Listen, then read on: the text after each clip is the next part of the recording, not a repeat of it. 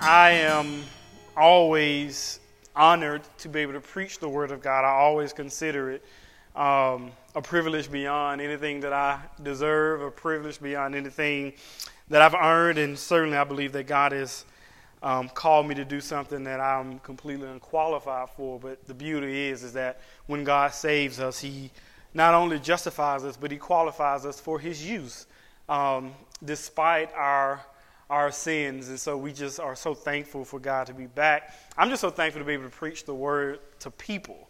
I was so tired of preaching at that camera and the camera not responding and then having to watch myself not respond while I'm watching myself. It was like a wormhole was going to open in the middle of my house watching myself preach on camera. So, man, I'm just grateful to be back in front of y'all. I hope y'all ready for the long haul because it's been a long time coming, all right? So I'm playing just 2.5 hours. That's all I got. Okay, so y'all laughing. Okay, all right, we'll see. So we have been going through the book of Acts, as you know, and we've been steadily working through the life and the work of the apostles and what the Holy Spirit is doing through the apostles in their work, in their time, in their ministry, and as they are evangelizing to the many cities that they're going across. Now, there's a bit of irony in today's sermon title, not as much irony as there almost was, because most of you know that I'm generally a pretty culturally detached person. So I really don't always know what's happening. And so I titled the sermon this week, Pride. Now, you may or may not know this like I didn't know, but it's Pride Month. So it was actually completely unintentional. Thereby, we made a quick audible to the title of the sermon. And today's sermon title is Satan's Secret Weapon, which happens to be pride. Now, the irony in today's passage is that we have spent most of our time today, this week, these past few months at Acts, looking at Satan's attempt to destroy the church. And the main way that he has done that has been through the persecution of the church. So we have seen that every time that he's attempted to destroy the church through persecution, that God has used that as an impetus, as a driving force to actually grow the church. And not only has it grown the church, but persecution has been the thing that has allowed and caused the church to survive. So it is a bit ironic that the very thing that Satan has tried to use to destroy the church has been the thing that has caused the church inevitably over the course of the church's history to grow. So Satan's desire to destroy the church by bruising it has consistently had the adverse effect on it, which is that when he tries to beat the church up and destroy it, the church has only grown more and gotten stronger. That is the irony, but it actually goes just a little bit deeper than that as well. Persecution for the church, hear me clearly, though it has been used by Satan to destroy the church, has never been the greatest threat to the church. Persecution has never been the greatest threat to the church. God has clearly always used it to build the church up. Unequivocally, the biggest threat, not just to the church, but to all of human history, is not persecution, but is pride. If you look at the world's most dangerous men, the world's most dangerous criminals, the world's worst dictators, there is one commonality that they all have, and it is that they have been suffering from the violent sin of pride. Now, I know some of you are thinking, now, Brandon, as much as you talk about sin, you want to tell me that pride is the biggest threat in human history and to the church. Well, yes, because inevitably all sin is rooted in pride. Think about it. Ever since the beginning, it was man's desire to be independent of God that invited sin into the world.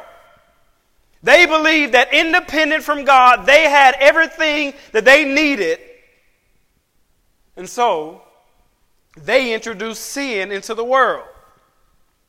See, That is the secret tool that Satan uses in order to undercut the work of God.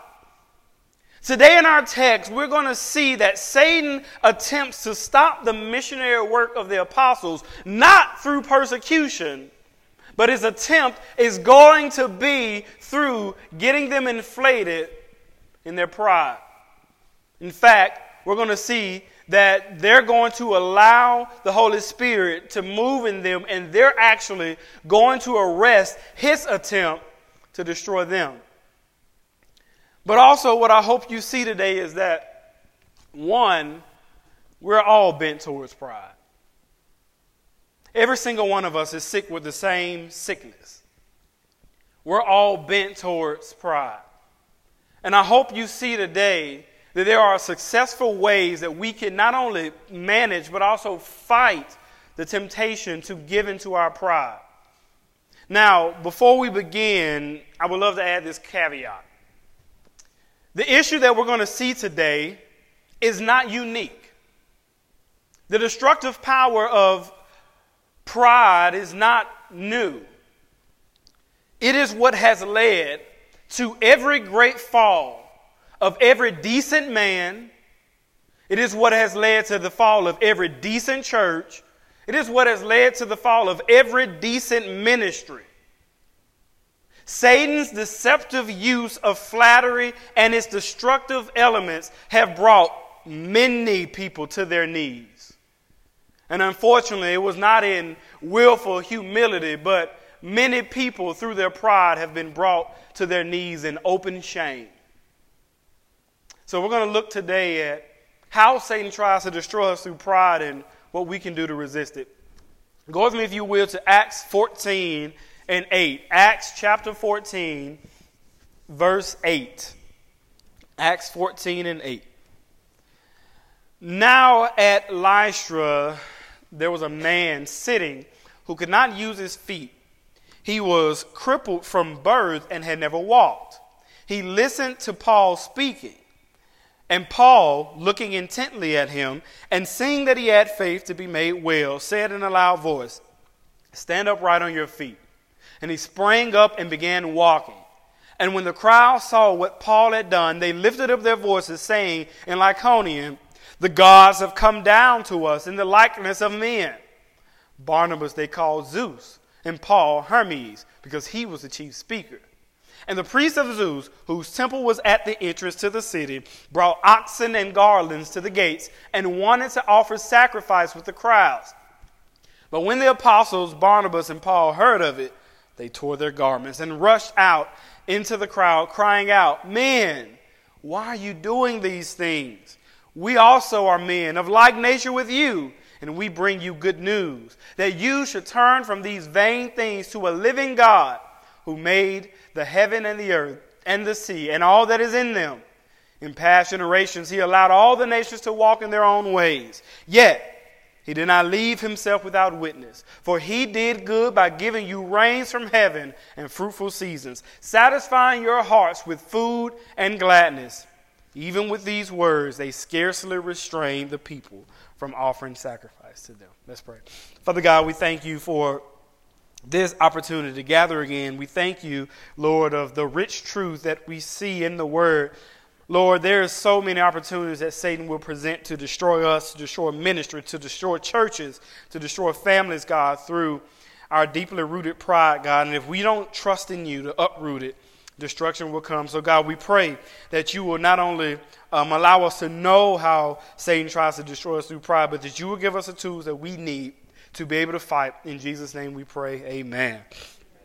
So the background here is that Paul and Barnabas are still in Antioch, but they keep getting kicked out of cities. Now, if you remember from 2 weeks ago, they had been preaching and they almost split a city in half. And the people were so angry at them that they actually drove them out of that city. And so by the time they drive them out of that city, now they have traveled about 18 miles down, and they meet here in Lystra, where they are now, to share the gospel. Now, when they come, there was a man who is crippled. And Paul, through the power of the Holy Spirit, I'm making that point clear because that's going to be really important in a second. through the power of the Holy Spirit, is able to heal the man. Now, why am I making that point that through the power of the Holy Spirit, he was able to do this? Because that has a ton of influence on the rest of what we're going to see today, but it also has implications on what we're going to read. The apostles in the upper room, and then later Paul, were given a power that was unique only to them to heal and perform miracles in this way. They themselves, however, were not the healers, but rather they were healing by proxy. God was using them as a conduit to do anything that he needed in the world at that time in the establishment of the New Testament church. And so, what we're going to see is going to lead us right into our first point today, and is actually one of the most common pitfalls that people fall into, and that's the first point for today. That the power of God is often mistaken as the power of man. The power of God is mistaken as the power of man. Now, this is as common an occurrence as anything which leads many people to pride. And this is not just simply limited to whether or not the person is performing miracles, but this is all of us in all the different ways that God has gifted us in his providential grace. And you will see that it's not just related to Christianity, but all the ways that God has gifted us. There are many times that we take those gifts, and instead of rendering them back to God as a service for him, we use them for our own glory. Listen, that is the importance in understanding that when the Bible says that gifts have been given to us without repentance, it's because God in his goodness and in his grace has dealt out gifts to all of us. He has gifted us all in different ways. And there are one or two things that will happen. Either you will use the way that God has gifted you as a return to his kingdom, or you will use the way that God has gifted you as a return to your kingdom. And it won't be both. Either you will build your kingdom now through the gifts that God has given you, or you will build the kingdom of God for eternity. And what happens so often is because we have been gifted in a way, and the minute somebody tells us we're good at what we've done, we forget that it was actually God who gave us the ability to do the thing in the first place. I'll never forget, I had a very serious, and this man was serious, conversation with a guy who said, but if I am able to do something, he says, I don't understand why I have to give God the credit. These were his words verbatim. I was like, what do you mean? He said, but if I'm able to do it, I shouldn't have to say, well, thank God, I'm the one who did it. And I said, but you didn't birth you. Not only did you not birth you, you did not decide which gifts you were given. Because I'm telling you now, if Brandon could decide what gifts he would be given, I would have been up here singing Great is Thy Faithfulness this morning. Great? No. See, I can't do it. In my best attempt, that's not the way that God has gifted me. But God has gifted us all in diverse and various ways. And the point of those gifts is to use them for his glory, not your own. And what we see far too often, not just in church, but probably more in the church than in the world, is that the thing that should be for the glory of God is for our own fame and acclaim and notoriety and our own gain.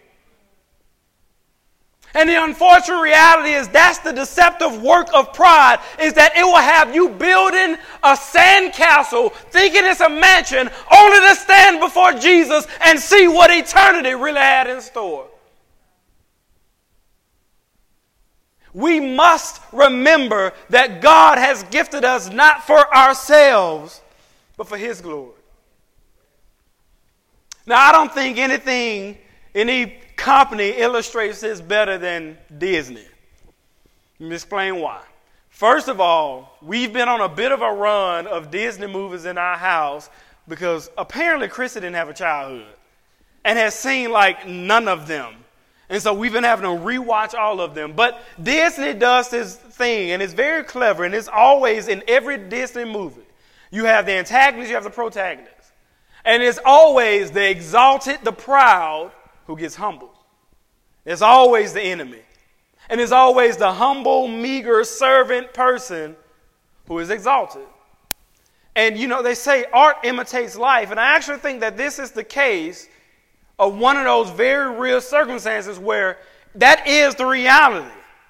That those of us who exalt ourselves here will be brought to our knees one day. I'm not saying that it's happening now, but the Bible does say for the people who wanted others to bow to them, every single one of us one day will bow to Jesus Christ. Every single one of us. What is interesting is that most of us think that when many people are wrapped up in pride, that there is this sudden change in their life that happens and say, wow, I don't recognize that person anymore. He used to be humble. You used to be able to talk to him. You used to be able to call him on the phone. You used to be able to get a text back. Not me, but that ain't because of pride. Y'all know I just don't be texting back sometimes. But in most of cases, we think there's a sudden change that happens in a person who used to be humble and meek and modest, and then boom, you no longer recognize them. But that's not the case. In fact, more often than not, it is not a sudden change, but it is a gradual change over a long period of time where people are being fed in their egos. It is very gradual. As we see here, it starts just like this. The people here who are commending the apostles are lost. We can clearly see that. And Satan is known to operate in the lostness of others in order to deceive God's people. Here we see one of the most notorious ways men of God and plenty others are deceived, and it is through this.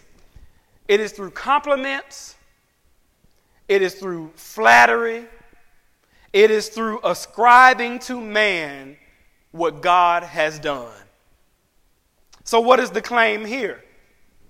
The people who see the miracle performed by God start to say in their native language that these men, Paul and Barnabas, were gods. Not just that, but they actually say that the gods had come down to them in the likeness of men. Let me give you some context. In Lystra, there was this myth that a few years prior, Zeus and Hermes had come down into the city. The people did not regard them, they did not revere them, and they destroyed the city. So these people, thinking in their minds, well, these folks are able to perform miracles, that these are gods again. We ain't going to get destroyed like we did last time. And so they come and they're revering them, and they're bringing their sacrifice, and they're bringing their offerings down to the city. And they want to make sure that the city doesn't get destroyed. So it's actually their idolization here of false gods which have led them to not want to make that mistake again. So they see what God is doing, but they can only see it through the lens of their lostness, and they say that this is a work of the gods. Now, the deceptive work of Satan, and they don't even know that they're being misguided. These people even assign to Paul and Barnabas their own respective God. So they say, I'm going to explain why. They say Paul is Hermes and Barnabas is Zeus. Now you're probably thinking, well, ain't Paul in charge? Why isn't he Zeus and why isn't Barnabas Hermes? Well, there's this issue with Paul. Paul was like 4'7". First of all, he had scoliosis, a hook nose, red cheeks, and he was bald. Ain't no way that's Zeus. Okay? It had to be Barnabas. I could have been Zeus compared to Paul. So it can't be Paul. But he's also the communicator. And so because he's the communicator, they say, oh yeah, he's Hermes and Barnabas is Zeus. And what they do is that they bring them oxen so that they can offer a sacrifice to them. Now, as we look at this, I know this seems like the most extreme example of pride, but this is happening with people every single day. And maybe it's not to this extent, but it's happening at a far greater rate than it was then. What do I mean by that? Because Every day, every single day, people needing to be validated and justified are posting their little meager accomplishments on social media, fishing for someone to recognize them for their little work and feed their ego, and they eat it up. Oh, to God be the glory, but you posted 5 times about how you did this thing on your own. Because apart from God, we need to be fed and validated and justified that our life has some sort of meaning. And the unfortunate reality is that the only thing that will give many people meaning is that there were 5 people who agreed that their post was decent. This is not just reserved for preachers, though, by the way. But we are all sick with this disease of pride in some way or another. And the issue is that if we don't realize that everything we have been done and given is to be returned for the glory of God, then we will use our God-given gifts as a sacrifice upon the altar of which we stand. That's the reality. And at some point, every single one of us, everyone in this room, every person in human history has to make that choice. Either I will use what God has done for me and given me for my glory, or I will use it for His. It's not going to be both. It's not going to be both. And there is a temptation. I'll even tell you, if I be candid, there's a temptation to not preach complicated messages like this. There's a temptation to preach the messages that are going to fill the pews up, but I'm going to have to answer to God for that one day. And I know you think, well, yeah, that's because you're behind a pulpit, but every single one of us is going to have to answer to God one day. Why did the people you work with know more about your life than they knew about the life of Jesus? Why did they know more about the successes that you had and not know about Jesus bearing the cross on their behalf? Why did people that you work with never hear the gospel and you called yourself a Christian? Because I was too busy flaunting who I was to actually share with them the truth.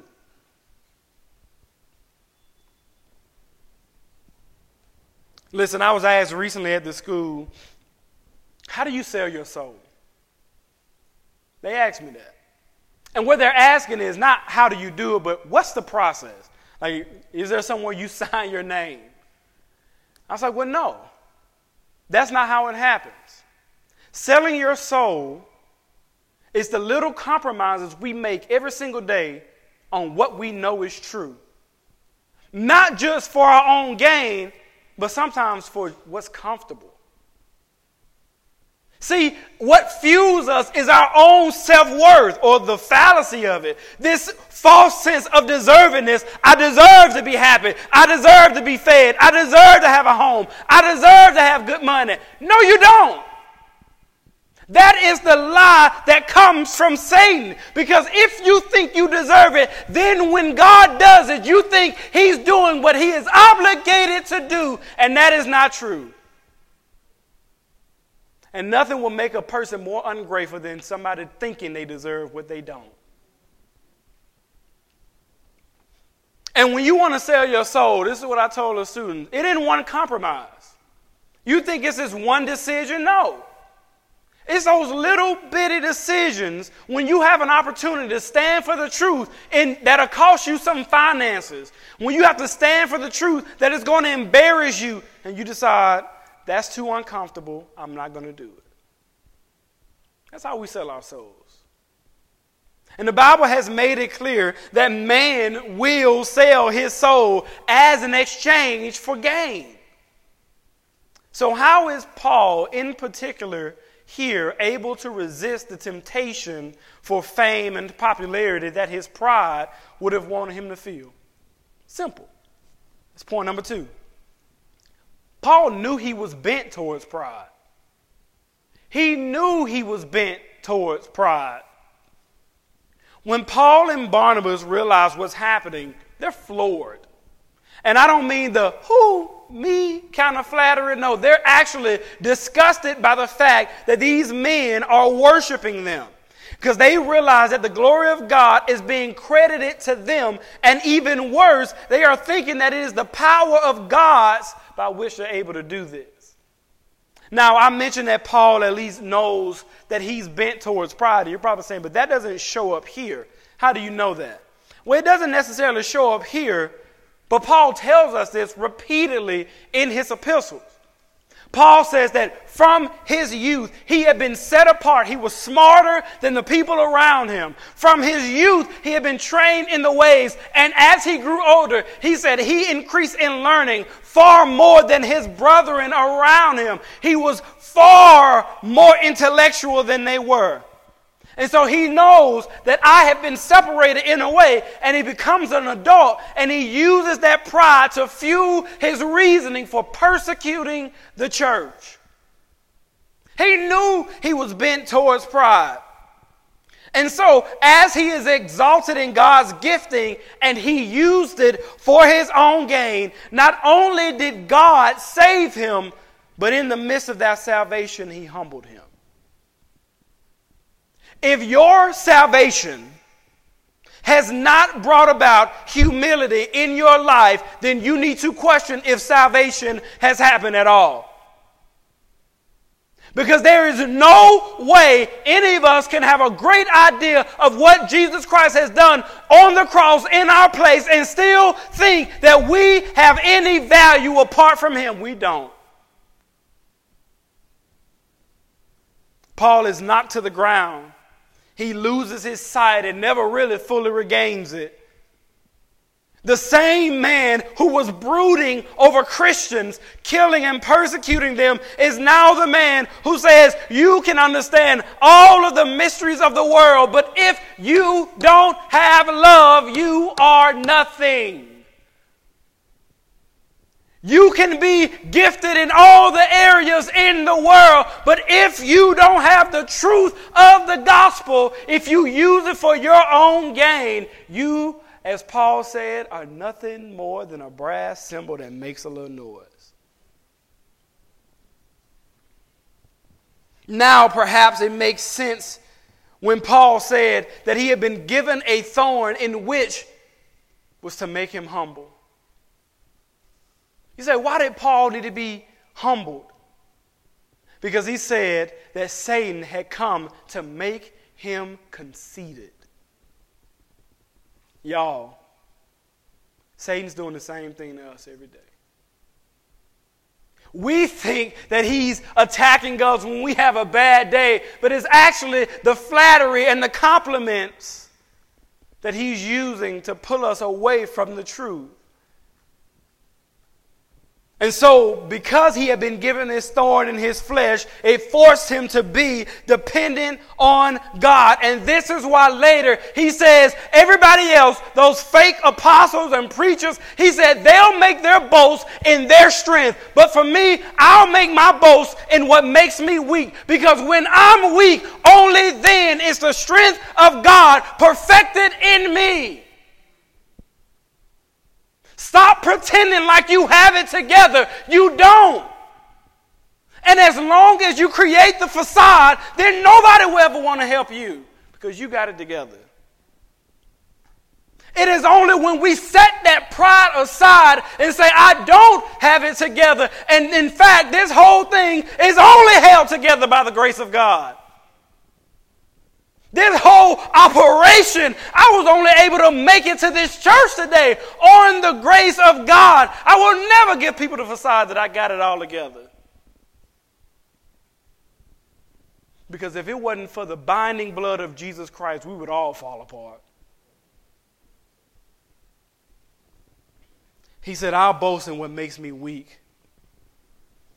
And the problem is with us, is that we have this unending need to be validated, justified, vindicated, and legitimized.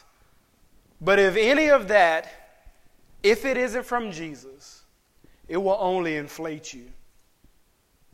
I know that we think that we are bent towards pride, but even those of us who appear to be the most humble are filled with such pride. Here's my cool, relevant preacher quote of the year. That's all I got. Rachel, this is for you. So J. Cole has his song out, and he says in the song repeatedly, "Pride is the devil. I think it's got a hold on me." But the issue is that pride is actually as human as a sin as you can have. Like, we would love to think pride is the devil, but no, pride is very much us. We very much are pride. It is very humane of us to feel pride, to want self-worth, to want to feel like we deserve, to want to feel like we belong. That is very much who we are. And when we feel like we don't get that, it causes us to act out in all sorts of ways. Now, that isn't to say that Satan doesn't absolutely use that pride against us, but it's rooted in us, not in him. He just takes advantage of what's already there. See, we are born in the natural position to think more of ourselves, to overvalue ourselves. That is why we're constantly warned in the Bible to not think more of yourself than you ought to think less of yourself, to esteem others more than yourself. Yet, we would not need that instruction if we didn't come with the position of thinking that we're more than we are. That's why I've said this before. Don't buy the self-esteem myth. It's a lie. You don't need more self-esteem. You need less. You need less. Because if you get depressed about what you haven't gotten in life, that means you already assume that you should have gotten something else in life. You don't need to think more of yourself. You need to think less of yourself. Or, as C.S. Lewis said, think of yourself less. Think about it. If we don't recognize that we have this bend towards sin, towards loving and excusing ourselves, then when someone comes and affirms us in any portion of our lives that we want affirmation, we eat it up. It doesn't matter if it's in a job. It doesn't matter if it's on a post. It doesn't matter if it's a prospective partner. If we want affirmation and somebody gives it to us, we lose all sense of reasoning because of our pride. While pride isn't the devil, he certainly used it as his tool to deceive us all. He tells Adam and Eve that God is preventing them from becoming like him, which is their right. Therefore, they should eat of the fruit. He tells Jesus that if you are God, then you should prove it by leaping off of the cliff. See, he capitalizes on our bend towards pride, our natural bend towards sin, and we have to have an awareness because of his plan. Satan wants his commendation to ultimately lead to our condemnation. And we have to have the same spiritual awareness that Paul and Barnabas have here. So when Satan sends a messenger at work that says, "Did you all that work by yourself? Did anyone thank you?" You have to remember that you're bent towards pride. And you have to deflect what would normally inflate you. When Satan sends that woman or that man seeking to destroy your marriage, I know your wife or your husband must be grateful for you. You ever say, and they are. And I'm real grateful for them too. Because all it takes is a little kernel of what you perceive to be true. And before you look up, there's a fire in your life because you never put the flame of pride out. This is the last one and we're done. Point number 3. Probably the most important one. Humble yourself or God will do it for you. Humble yourself or God will do it for you.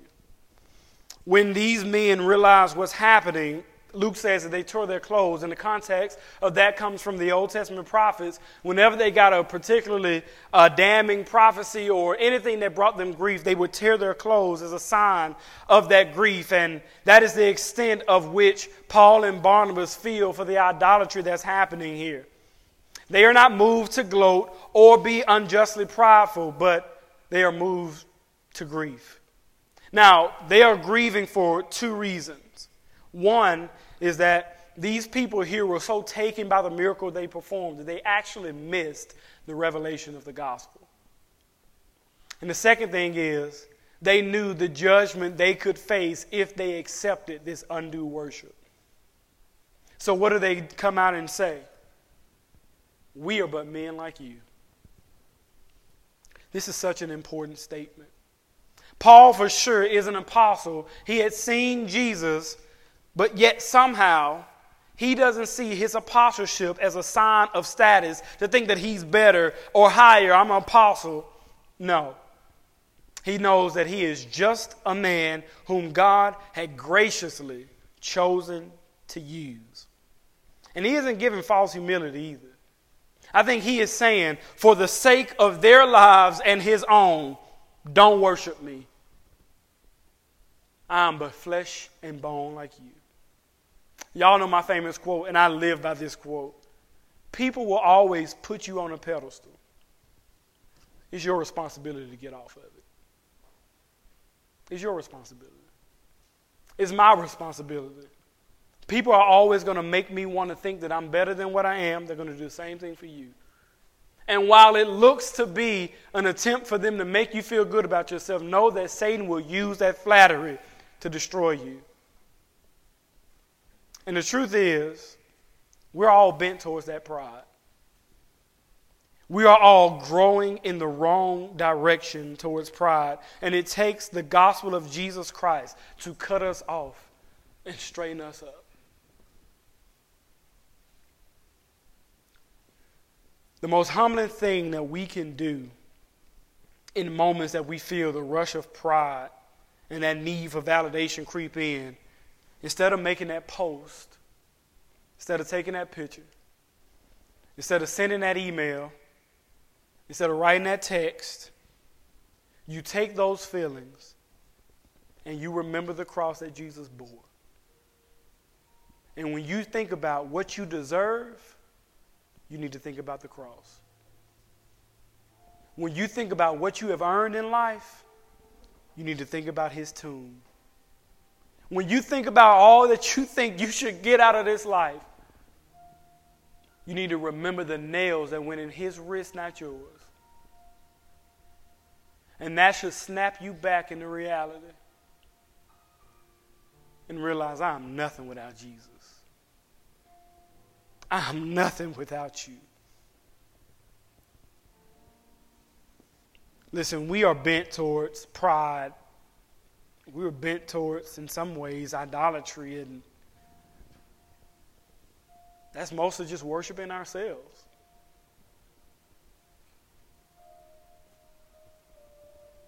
Listen, if we don't bear the weight of humility now, then for eternity, we're going to bear the weight of our pride. Every way that we think we should be commended and gifted and appreciated and justified and validated should look small in the eyes of God. And when somebody comes to you with that source of justification and validation, you should do like they did. Turn people's eyes to Jesus, not you. Man, what an amazing preacher you are. I ain't even create my vocal cords. And if God wanted to shut me up, he could do that right now. And so as long as he gives me this ability, I will do it for him and nothing less. Man, you're doing such a good job at work. You're so gifted. You ought to be CEO. God has me here for a reason. And I'm comfortable where God has placed me and nowhere else. Man, she ain't thankful for you, man. She don't care nothing about you. No, she does. And I'm committed to loving her the way Christ has loved me. That's how you flip the script. Nothing will put out the flame of pride and idolatry quicker than reminding others and yourself that we are all merely the byproducts of God's beautiful design and created order. And nothing makes us look less like him than when we try to be him. Lord, we all struggle with pride, and we all feel the need of justification in our own strength. But we know that without you, we are nothing. We are rudderless ships adrift at sea without our great captain. Because of the efficacious love of Jesus, the need for pride has been taken away. Jesus humbled himself to death on the cross, to give us eternal life. And we should pattern our lives after his example. Pride ruins and it destroys. But remember, whoever is exalted will be humbled. And whoever is humbled will be exalted. But only in eternity. Be humble. Let's pray. Lord, we thank you for the word, God. We thank you for this simple reminder. God, we are bent towards pride. And God, we see how delicate the circumstances can be for us to allow it to creep in. But God, if we say we are who we are and we say we believe that you are who you are, then we know that we are nothing without you. Lord, we are nothing without your grace. We are nothing without your mercy. We're nothing without the saving death of Jesus Christ. God, remind us of that daily. Give us the wherewithal, God, every day to bear our cross with humility. To die every day, God, to ourselves. And live our lives for your glory and not our own. It's in the matchless name of Jesus that we pray. Amen. Amen.